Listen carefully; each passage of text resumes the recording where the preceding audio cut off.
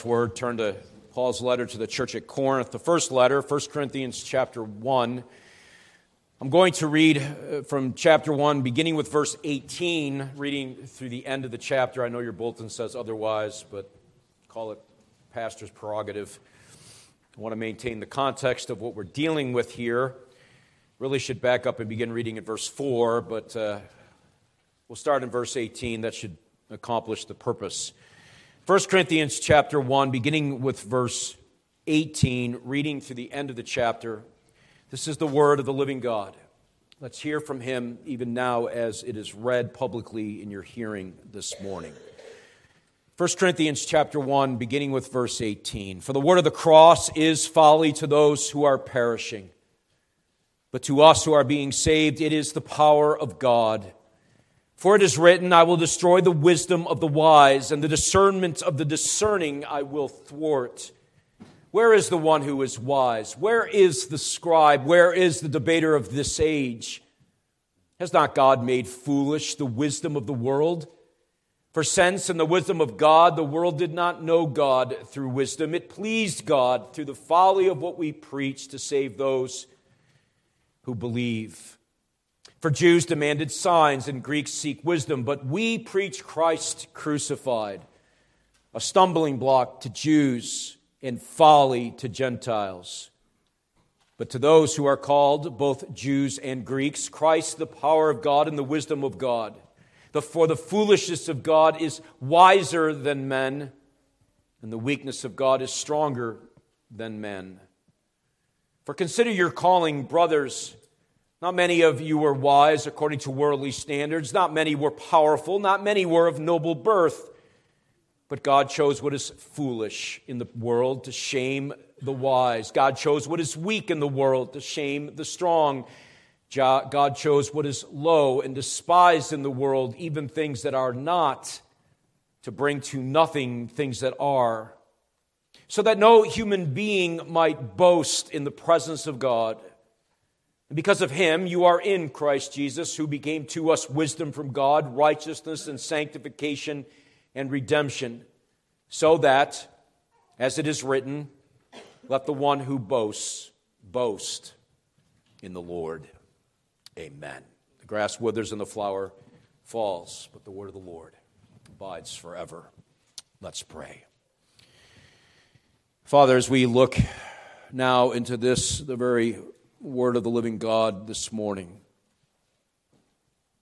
mindful of the great blessing we have it, to hear it preached, but also mindful of the fact that without your Spirit we labor in vain. We wish not to, Lord, so we pray that your Spirit would attend to all that is said, all that is heard. May your Spirit speak to your church. Even now we ask for Christ's sake. Amen. It was Friedrich Wilhelm Nietzsche who was born in 1844, a man who belonged to a family of preachers. His father was a minister of the gospel, and so were numerous ancestors of his mother. Studying theology, he developed a deep aversion to the Christian faith. He portrayed Jesus as a weakling who shamefully died on a cross in utter failure. Nietzsche despised not only Jesus, but also all who believe Christ's gospel. According to Nietzsche, Christians favor suffering, scorn riches and learning, and prefer the weak to the strong. For him, God was dead and Jesus a fool. Modern secularists direct similar accusations against Christ and Christianity. They contend that Christ's teachings are outdated and the Ten Commandments obsolete. They charge that Christian norms inhibit life, obstruct self-realization, and induce guilt.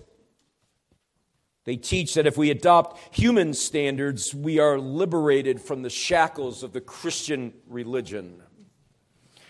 However, God chooses the foolish and the weak things of the world to shame the atheists, the agnostics, the humanists, the secularists.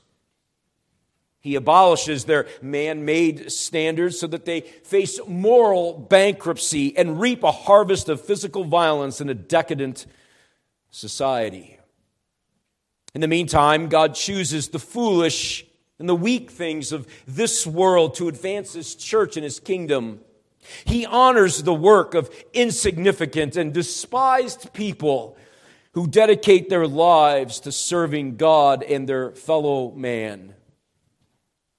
He delights in those people who set their lives in harmony with His Word and who glory in their Lord and Savior, Jesus Christ. He delights in those people who set their lives in harmony with His Word and who glory, who boast in their Lord and Savior, Jesus Christ. Given in this introduction, of which I did not write and borrowed indeed from another scholar, we have embedded here really two kinds of people.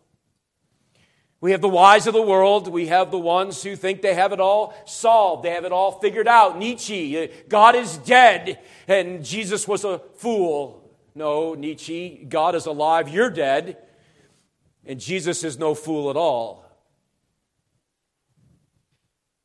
That's one group. The other group is the wise, who have but yet been fools, but are made wise through the work of Christ and the gospel of hope.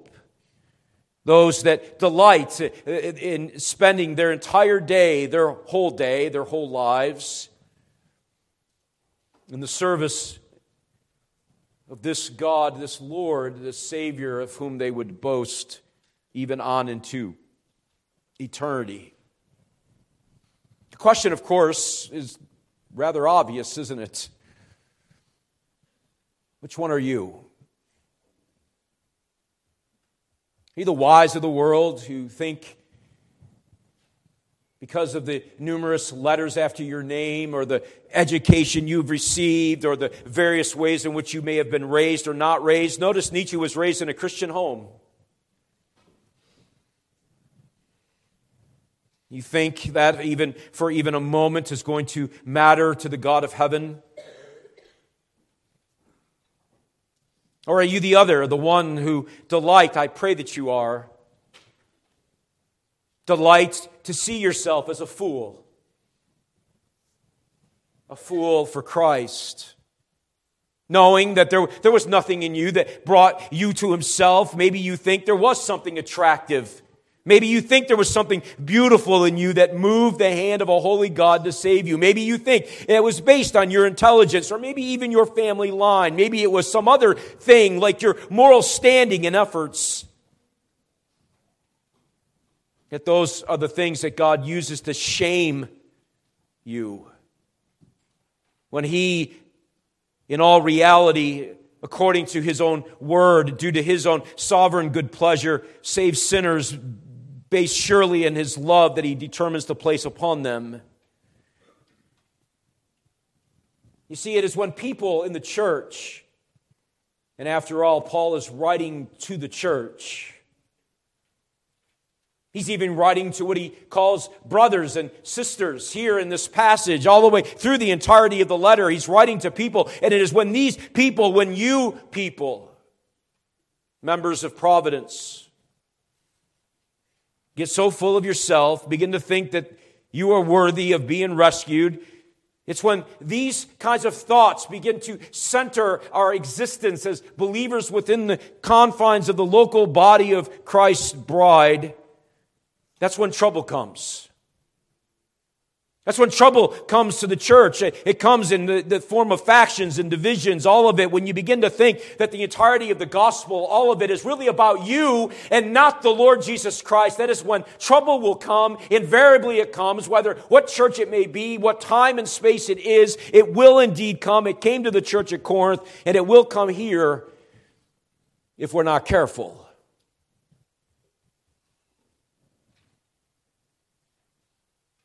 When we find ourselves thinking somehow, in some way, that God was somehow privileged to rescue us. That is when trouble will show itself rather quickly. No, instead, we must align ourselves with the thing that is most necessary, the thing that is most true, if we are to avoid these kinds of divisions within the body of believers. What are we to do? We are to do just what Paul says here. If I am to boast, if I am to say anything of that nature, if I am to parade around in any way, I am to parade around the cross of Christ, the glory of Christ, I will only boast in Christ and no one else. Not in my favorite elder, pastor, friend, family member, Christ.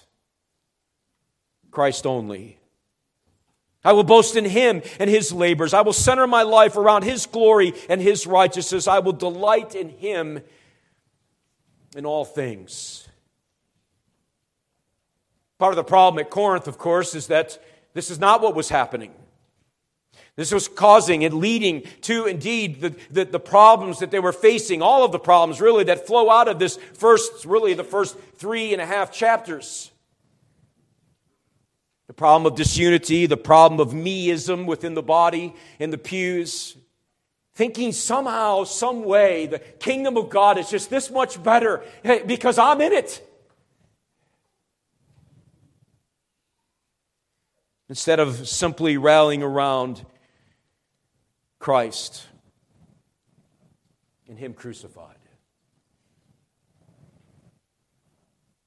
The Corinthians here are being rebuked. There's really no question about that, and the structure of the text even tells us that as Paul begins with what is a command, a directive, a reminder of the basics of Christianity. Why would he need to remind a church of the basics of Christianity if they were rallying around Christ all the time? No, they needed to be reminded of their fundamental calling. They have forgotten and are demonstrating instead their own worldly wisdom and understanding because they do not consider the calling that has been placed upon their lives by a sovereign God. They have become just like the world around them. And as a result, disunity has come to the church because they are not boasting in the Lord. They are boasting in Apollos. They are boasting in Paul. They are boasting in Peter. They are boasting in whoever, but they are not boasting in the Lord. Maybe they're boasting in themselves. But look what I do. I'm a member of this committee of the church. I'm a member of that committee. I'm an elder. God must really be glad. I'm the pastor. God really must be glad. Now, boast in the Lord. This is the corrective he gives in this rebuke that spans these verses from verses 26 through 29. I just want to show you here in these verses that you, brothers and sisters, you are to consider your calling, rooted in the cross of Christ, who alone is preached and who alone is the only one you can boast. I want to show you that you are to consider your calling, rooted in the very cross of Christ, who alone is preached and who alone is the only one of whom you can boast. 2 points as we consider these verses. And then my alliteration almost got me in trouble in this passage, but I think these work. First, we'll consider the apostles' imperative, verses 26 through 29, and then the apostles' focus, verses 30 and 31. The apostles' imperative, the apostles' focus. Let's begin with the imperative that he lays out for us immediately in the first verse of our text. There we read, "For consider your calling." Notice he addresses it to brothers, and really in some translations it's possible even to legitimately translate it as brothers and sisters. I don't say that because of the culture in which we live, by the way. I say that because it's just legitimate to the text. Consider your calling, brothers and sisters. You at Providence, consider your calling. His audience is still directed, and his concerns are still about the Corinthian church. The visible church, the visible makeup of God's people, a church that has indeed fragmented around various factions and ideas. Paul is correcting their thinking and misguided loyalties and continues to address them as brothers and sisters. There is, as it were, a pastoral tone still here, even as he begins to rebuke them and correct them for some of the things that they are doing. Note the phrase, consider your calling. The term translated consider is the first word in the Greek sentence. Now that means nothing to you probably if you've studied Greek, though you know what that means. You know that means it's there because of emphasis. It even comes before the word in your English word there, the word gar. For, translated, is the first word in the English, but it is actually that word for is the second word in the Greek sentence. The reason being is that Paul wants to emphasize this calling, this considering, this responsibility that he is giving to the church to do. It's emphatic. It carries the idea of contemplation. In other words, put a different way, it is not passive. It is actually a present active imperative. It is something that you must do. You must endeavor to do. You must work to do. Otherwise, you'll forget. It'll go by the wayside. You'll be like every Western evangelical in the church who thinks that that's something, that calling, what calling? The calling to Christ, the salvation, is something I did way back then over there somewhere, and I don't even hardly remember the circumstances of it. And that was then, and what does that have to do with today? Paul would say, no, it has everything to do with today. Because when you forget, if you stop considering and contemplating, you will fall prey of the evil one, and you will lead into factions and divisions in the church, and you will start thinking that you are all something when you're nothing, and you'll start boasting in yourself. Many of us do this every day. You contemplate lots of things. You contemplate birthday parties and anniversary dinners. Some of you last night went out to a family's home for dinner, and you contemplated when you had to leave and how long it would take to drive there and how much gas would you need in the car. And we contemplate all the time. We consider much, whether it's a small thing or a large thing, we are considering often, aren't we? Can there be something more significant than considering our calling? The calling that Paul here gives by way of direction, that they might then consider their calling, the calling of eternity, the calling of God upon their lives, the calling from darkness into light, that calling. Perhaps it's good here even to review by way of some specifics that are useful as we consider this command, and indeed it is a command, how you should respond to it. How might you respond to Paul's directive to consider your calling? First, your calling did not come according to your own intelligence. I'm just giving you something to think about. The Bible cannot be more clear that our union with Christ comes according to the sovereign good pleasure of a holy God. It wasn't because you were smart. It wasn't because you were an engineer or a lawyer or a doctor or an elder or a pastor or a seminary graduate or a seminary student. It doesn't come because you were a father or a mother or a child. It comes according to God's sovereign good pleasure. It doesn't come by your intelligence. It doesn't come by your efforts either. Second, the Bible is quite clear, isn't it? I know, we know the verse. We know it so well we don't know it. For by grace you have been saved through faith, and not of yourselves. It is a gift of God, not of works, lest any man should boast. What does that even mean? We know it so well that we don't know it anymore. The Corinthians had forgotten. Are we so arrogant to think that we would? As good Reformed people, we do. We believe in justification by faith alone. It's not by works, but then we spend the rest of our Christian lives trying to prove to God that it was something that He should have done. He should have saved me. Look how good I am. No, it's not because of your efforts, not even because of your works. The Bible is very clear that it's not our works that rescues us. It is by virtue of the work of another in which we come to faith in Christ. This is important to understand. We know Him. Right up in our head.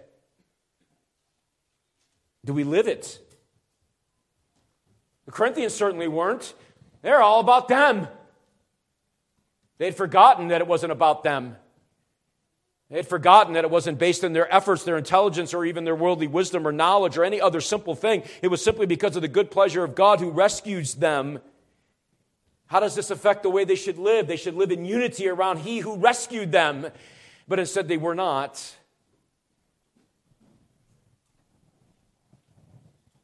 It should affect the way we interact with our brothers and sisters in the church. It should affect many things. And I didn't tell you anything that you didn't already know. But you're to consider. Because Paul's not saying anything new to the Corinthian church. He founded the church. He has said this before. One of the means by which we are called to consider is the very preaching of the Word. That's really the thrust of the entire passage from verse 18 all the way to the end of the chapter. It's one of the things that happens in the preaching of the Word of God. You are called to consider what? Your Christian life. What is that? What is that life? How did I get this life? Where did it come from? And how am I to respond to it? In fact, I will even go so far as to say that the entirety of the worship service is designed to cause you to consider. What do you do when you're singing? Lift high the cross, which was really good, by the way. What are you thinking about? What are you considering? What are you contemplating? For some of you, maybe it moves you as you think about the words and as you sing them and as that powerful genre of song comes across the heart and emotion of your mind and your spirit. It moves you to tears. Happens to me sometimes as I think about what I was and what God has done. How is it I could boast in myself and sing those songs? That's a contradiction, isn't it? What are you contemplating and thinking about when the prayers are being offered? What are you thinking about and contemplating when you recite a creed that you've recited thousands of times? I realize that. I know the tendency to check out. I sometimes check out and I'm sitting up here. We ought to contemplate what it all means. Consider.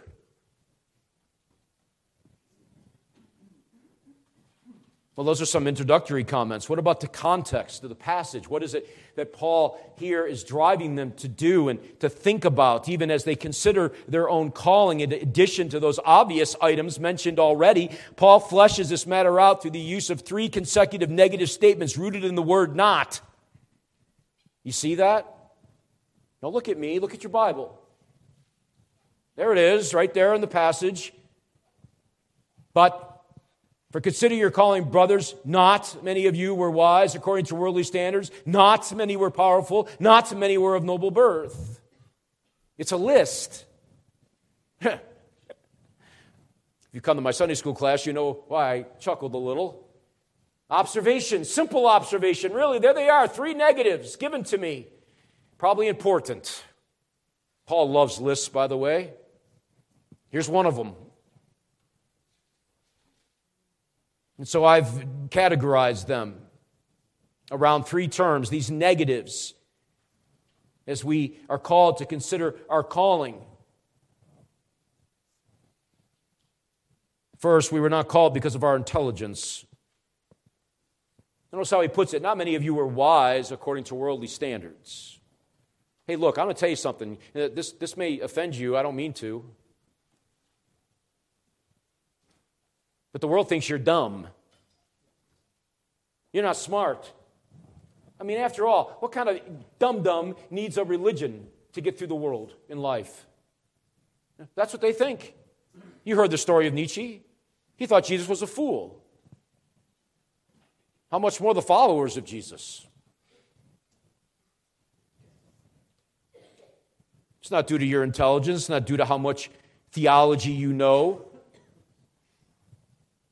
I know that sounds like a contradiction. Everything I teach you, to learn the Bible, study theology, learn the shorter catechism. Yeah, do all those. They're means to an end. But your calling isn't rooted in that stuff. I know lots of people who memorize the shorter catechism are going to hell. Maybe some are sitting in this room. It's not due to your degree or knowledge. Consider just some examples of men in the Bible. Brilliant men. I mean, these guys were the philosophers of the age, you know. They really understood it. I mean, they couldn't have been all that smart because they were fishermen. Okay, if you know that's a joke, I don't like fish. That's why I wasn't born in the first century and I wasn't a disciple. They were fishermen. They were common men. They were average intelligence. They weren't all that brilliant. They were just regular guys, regular people. Christ says to them, you follow me. You come walk with me. You learn from me. Second, not only is it not because of your calling that you should consider, not because of how smart you are, your intelligence, certainly not because of your rank. Look how Paul puts it. Not many were powerful, not many were of noble birth. It's not due to your position in the church. You're out of it, frankly. I don't care if you're a doctor or a lawyer or whatever you may be out there. That's all nice and great and wonderful. You know, some churches actually think that really matters in the church. I'm an elder. Really? You have no marks of one. Yeah, but I'm real influential in the community, you know. I serve on the board of some big bank. Or I'm a really important doctor. I give lots of money to the church. Whoopee. I can tell you here in this church, that won't move me one iota, and it shouldn't move you either. It's not about their rank.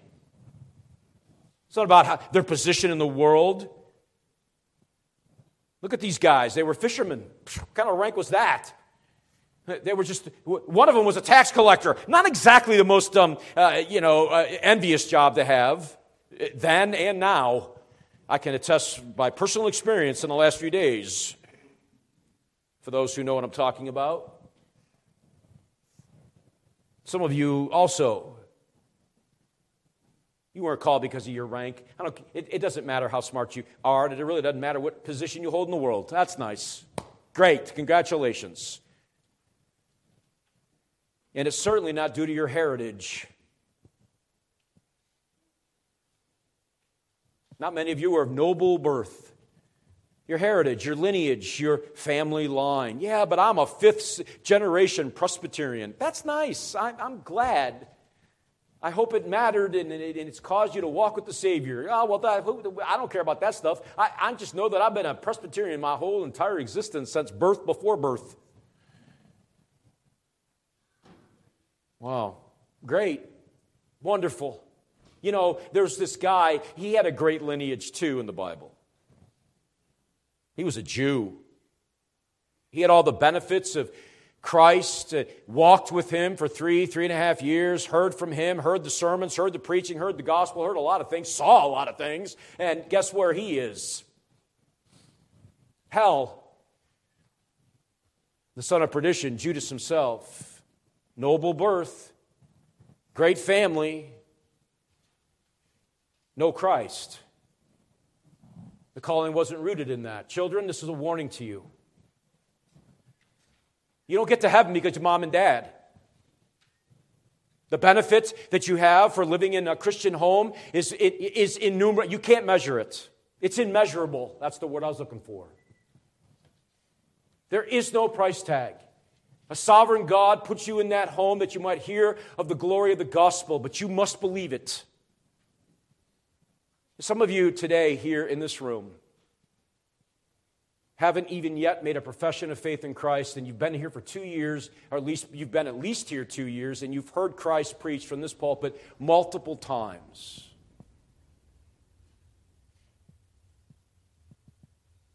Stand, it's not your lineage. You can stand before the Savior someday and say, yeah, but I went to Pastor Bill's church, which is really to say Christ Church. I went to Providence. I heard the gospel a lot. I saw the Lord's Supper go by me all the time. And, Mommy and Daddy were Christians, and they read me the Bible before bed. Did you trust me? What? Huh?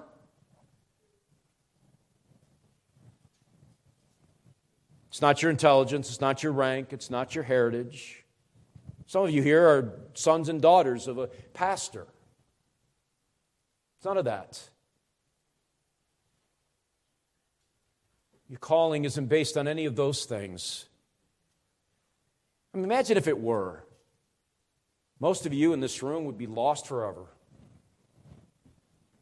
Am I wrong? If it was based on your intelligence, some IQ test that you had to take to get in the kingdom of God, most of you would be, no offense, I'd be one of them, lost. This is based on rank in the world and position and power. Well, you have some, you'd be in trouble. What about this lineage thing? Well, none of you were born into royalty. In some sense, we ought to be very glad as we consider our calling that it wasn't rooted in any of these things. But it was rooted in He who was all-wise, of significant rank, the God of heaven, and indeed of a tremendous heritage as He sat in the line of kings. So, if God didn't call these people, who did He call? At first glance, these statements may not seem all that flattering. Man, Paul, you kind of leveled the playing field with one fell swoop. But there are things that should make us rejoice for the reasons I've already given you. Boy, am I glad. I am thankful that the call of God on my life to rescue me from my misery and my sin had nothing to do with me. Not my smarts, my hair, nothing. Because if it were, friends, I'd be gone, dead, where I stand. So would you. So what are they rooted in then? Well, Paul gives that to us too. It's really the inverse now. He flips everything right over. He lays these lists side by side in really a comparison and a contrasting element. He puts them positively. The foolish instead are called. He's calling me a fool. No, it's not what he's doing. He's comparing you to the wise of the world. The wise of the world are lost. They're going to hell. The foolish, they've been called. Paul's not saying that those who are called and respond to the call for the preaching of the gospel are fools. He is saying that in the eyes of the world it appears foolish. But note, this call shames those who are supposedly wise. Why? Because what is true wisdom? And where does it even come from? Left to your own intelligence and wisdom, rooted in this failing world, you would be lost. That's what the wise of the world are doing. They got it all figured out, God is sitting on His throne going, actually, Psalm 2, He laughs at them and holds them in derision. Left to your own intelligence, wisdom, rooted in this falling world, you too would be lost. It is much better to be a fool for Christ than an advisor to the evil one. It is much better to be a doorkeeper in the house of the Lord than a high-ranking official in the kingdom of Satan. Now, who in this room would rather be the doorkeeper and a fool for Christ for eternity than a high-ranking official in the kingdom of Satan? Second, he says it's reserved for the weak. He's not saying that they are weaklings. Again, turning it over on its head and comparing it to the rank and the power of others. I'm the man. God's going to save me. I'm the President of the United States. I got news for our president. Unless he repents, he too will perish. His power, his position, his rank won't matter at all. Not even an eyebrow raise. No, Paul says to consider that you were called because you were weak. Paul is not saying you are a weakling. He is saying that those who respond recognize they are weak, that they are lost, they are hopelessly ruined without Christ. It shames the strong because they want to resolve their own problems. They think they can save themselves. They don't need the preaching of the gospel. They don't need religion. They say it's a crutch. It is for the weak-minded and weak need. Indeed it is. Thankfully. Because I'm both of those. I had a boss who used to say it to me all the time. How'd you like to have him for your boss? Religion's for the weak. He was telling me that all the time. Knowing full well I went to church. God used me in his life, I suspect, to shame him in some sense. I don't know. Third, Paul says, consider your calling that it was rooted and given to nobodies. Nobodies. Not those of some fancy lineage. He's not saying, of course, that those who respond to the call of the gospel are nobodies. That would be fly in the face of everything the Bible says about those who are found in Christ and how God views them and what God did because of his love for them. He's not saying you're a nobody. But the world says that. The world says, who are you? Those that respond know that left to themselves, they are a miserable bunch of nobodies. They are emptied, as it were, of all swelling thoughts of themselves. There's a problem at Corinth. Everybody thinks they're important. Everybody thinks that they're the ones that matter. It's me. And guess what? Factions show up. Disunity shows up. Fighting shows up. Splits show up. But when we consider our calling and recognize that it's rooted only in the call of Christ, to those who have emptied themselves of all swelling pride and arrogance, who aren't tempted to say, look how good I am, God. You know, we live like that sometimes. Some of you live like that. I live like that too. It's a shame, really. The arrogant and boastful who think far too much of themselves, think they have something to offer to a holy God. Look what I do. Look at who I married. Look at my religious background. Sure, God, you must love me. Of course you have to love me because I'm a great guy. No, God saves nobodies. He saves people who say, you know what, I've come to the end of myself. I'm really nothing. And without Christ, I am nothing. I'm doomed. I have nothing to offer. Zero. I'm naked. I stand before him with nothing to offer. We sing the hymn, nothing in my hands I bring, only to the cross I cling. I think I got that right. Sure, God, look at me. You must love me. Wow. Look, some of you may struggle with being a nobody. The problem with you, of course, is you haven't really embraced the gospel as it's given to you. Paul isn't saying you're a nobody. Because if you're found in Christ, you're a somebody. You're a somebody in Christ. You're the apple of God's eye. You are the treasure, his treasured possession. You are his favored people. In this, he demonstrated, not proved, and not that Christ came to secure the love of God, but that God demonstrated his love for you from all of eternity in giving to you Jesus. You must have been somebody. But you are somebody according to his purpose, not according to your own.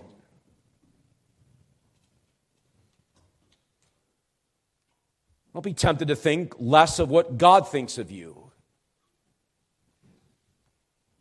You belong to him, and he belongs to you. You are loved with an eternal love. You can never be lost. By becoming weak, you are now strong. Do not despair on these things. When things are hard, when life is miserable, you don't look down at your feet and say, I'm just a nobody. No, I'm a child of the King. Why is that? It's because of the King. That's why. Not because of me. Why does Paul give this argument? Why does he set it before us? Why? It's really simple.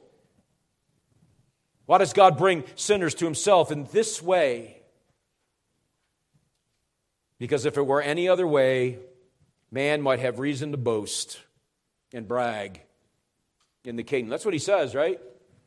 He chose what is foolish in the world to shame the wise. God chose what is weak in the world to shame the strong. God chose what is low and despised in the world, even things that are not, to bring to nothing things that are, so that, it's a purpose statement, so that no human being, no one, might boast in the presence of God. So that no one can stand before a holy God on that great day or any day and say, look how good I am, you really should have saved me, I'm glad you did, aren't you glad you did? Yeah, it's really up to me. No, God did it this way, to shame the wise, the smart, the intelligent, the noble, all the powerful in the world. It's all Him. And it's rooted in Him. All of it's about Him. All of it comes from Him. The problem in most churches is that professing Christians fail to consider their calling and how it came to them. They forgot. And when that happens, it's going to become all about you. There's not a whole lot of other options. It's either all about God or all about you. The second, professing Christians live in the church as though the kingdom of God depended on them. This was part and parcel of the problem at Corinth. Man, if I don't show up for church, the place will just collapse. If I stop giving my money, okay, well, the place is going to close. I got news for you. God doesn't need your money. He didn't need the money at Corinth. He didn't need it here. Oh, pastors shouldn't say that stuff from the pulpit. It's true. I'm not worried about it. When we lose sight of the reality of our calling and all that God did to rescue us from misery and sin, we shouldn't walk around the church thinking that, man, the church really needs me. We want you. We're thankful. God's thankful. He blesses you. He rewards you for your diligence and labor. But you know what? It's like the bucket of water. Put your fist in it and pull it out and see how big a hole you leave. Not a very big one. Paul says, hey, look, God saves the most unlikely of people. He saves the low, the hurting, the weak, the foolish, the struggling, the miserable, the wretched, the impoverished. He saves the unworthy, not the proud, arrogant, boastful, self-sufficient. Why? So that no man can boast in His presence, so that no man can say, hey, God, aren't you glad you saved me? Yet this is precisely how some in the churches live. They were doing it here, and there's nothing new under the sun.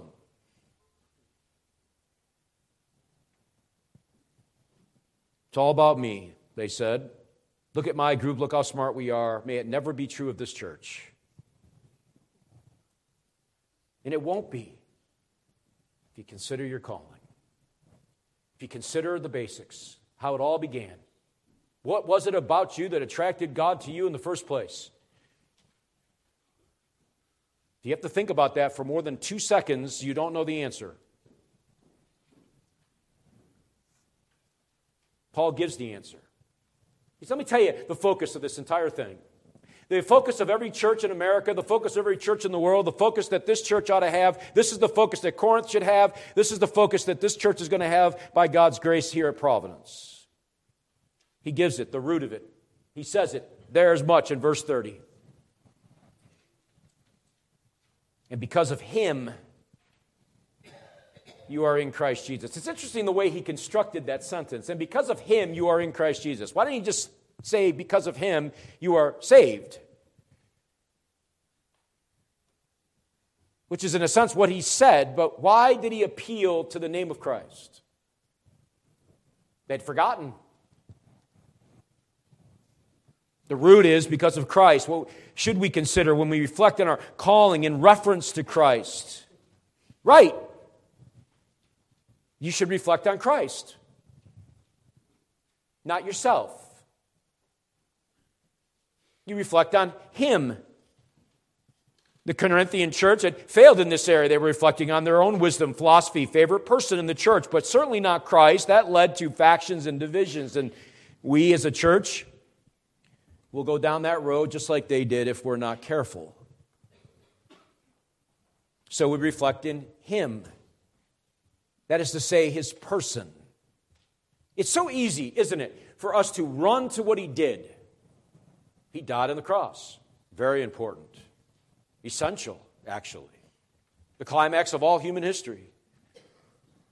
He healed the blind and the deaf. He raised the dead. We are quick to run to His behavior and His actions. But Paul says because of Him. Not because of what He did, but because of Him He points us. That is His person. We are to reflect on His beauty and His majesty as the second person of the Godhead. We're to reflect on Him as God. We're to reflect on Him as like no other. We reflect on Him as like us as well. The God-man. But we also, don't we reflect on His works too.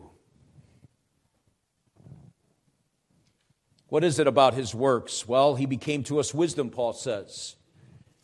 In contrast to the phony wisdom of the world, He is the true wisdom. He grew in wisdom and in favor with God and man. He became to us righteousness. He is the righteous Lord. And in Him we have real righteousness. He became to us sanctification. Yeah, we're good with the justification part. Faith alone, Christ alone. Yeah, we're good Reformed people. He's our sanctification too. Because of who He is, He sanctifies us. As we are in Him, we are not like the wise of the world, but we are fools for Christ. He became to us redemption. He is the spotless Lamb that takes away our sin. Not through might or power, not through the vain efforts of this world can our sin be atoned, but only through Christ.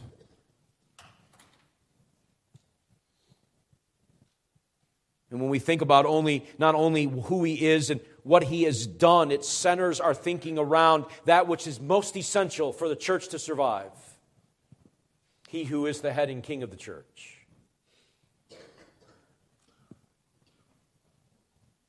I have a whole list of things that He's done. I'm not reading it. I'm already too long now. How do we respond? How do we respond to the reality of that which when we consider rightly our calling, it wasn't rooted in anything of our noble heritage or our power or our intelligence or any other singular thing, but it was rooted only in Christ and Christ only? How might we respond?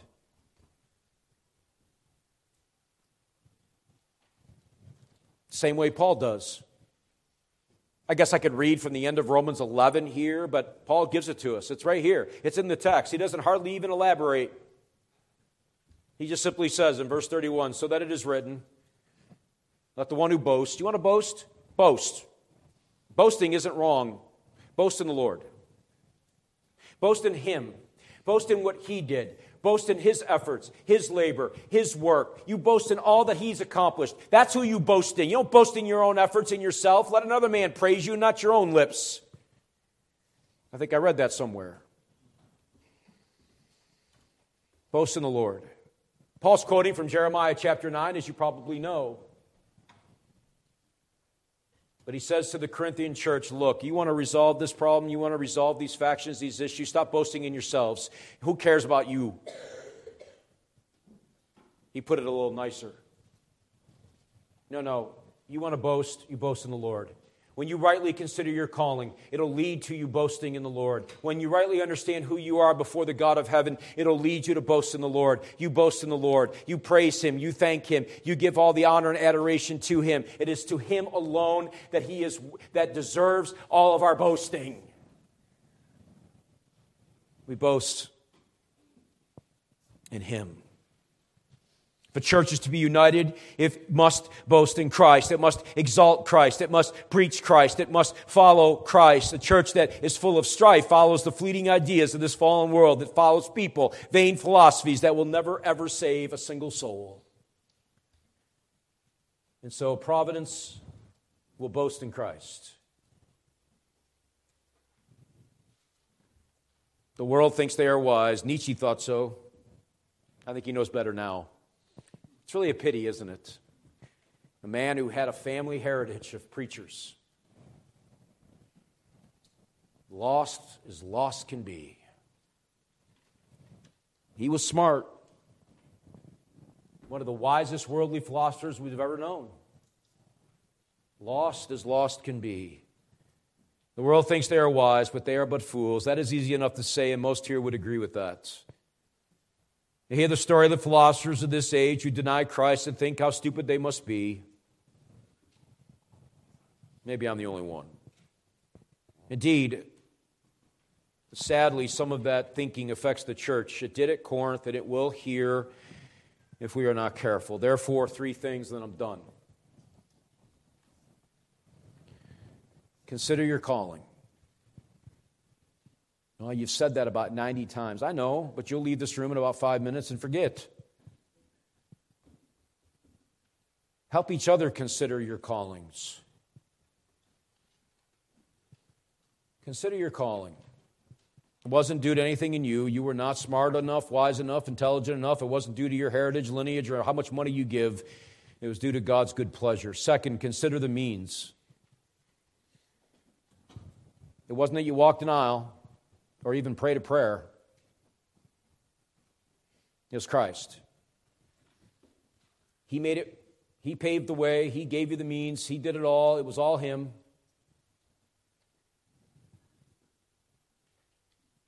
In Him you are rescued. It is in Him that you hear Him preached. It is in Him alone that we have hope. Third, consider the response. Boast in the Lord.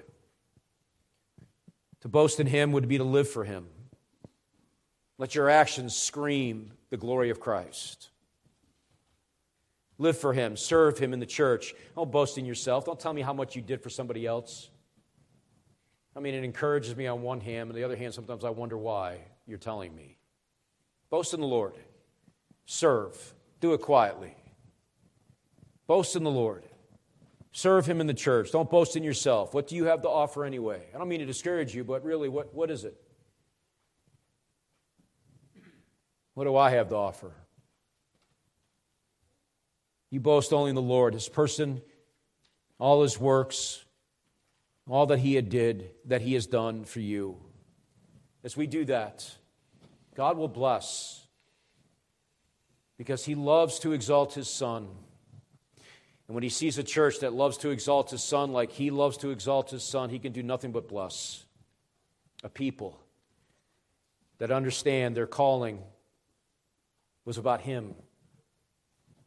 It was only about Him. Amen.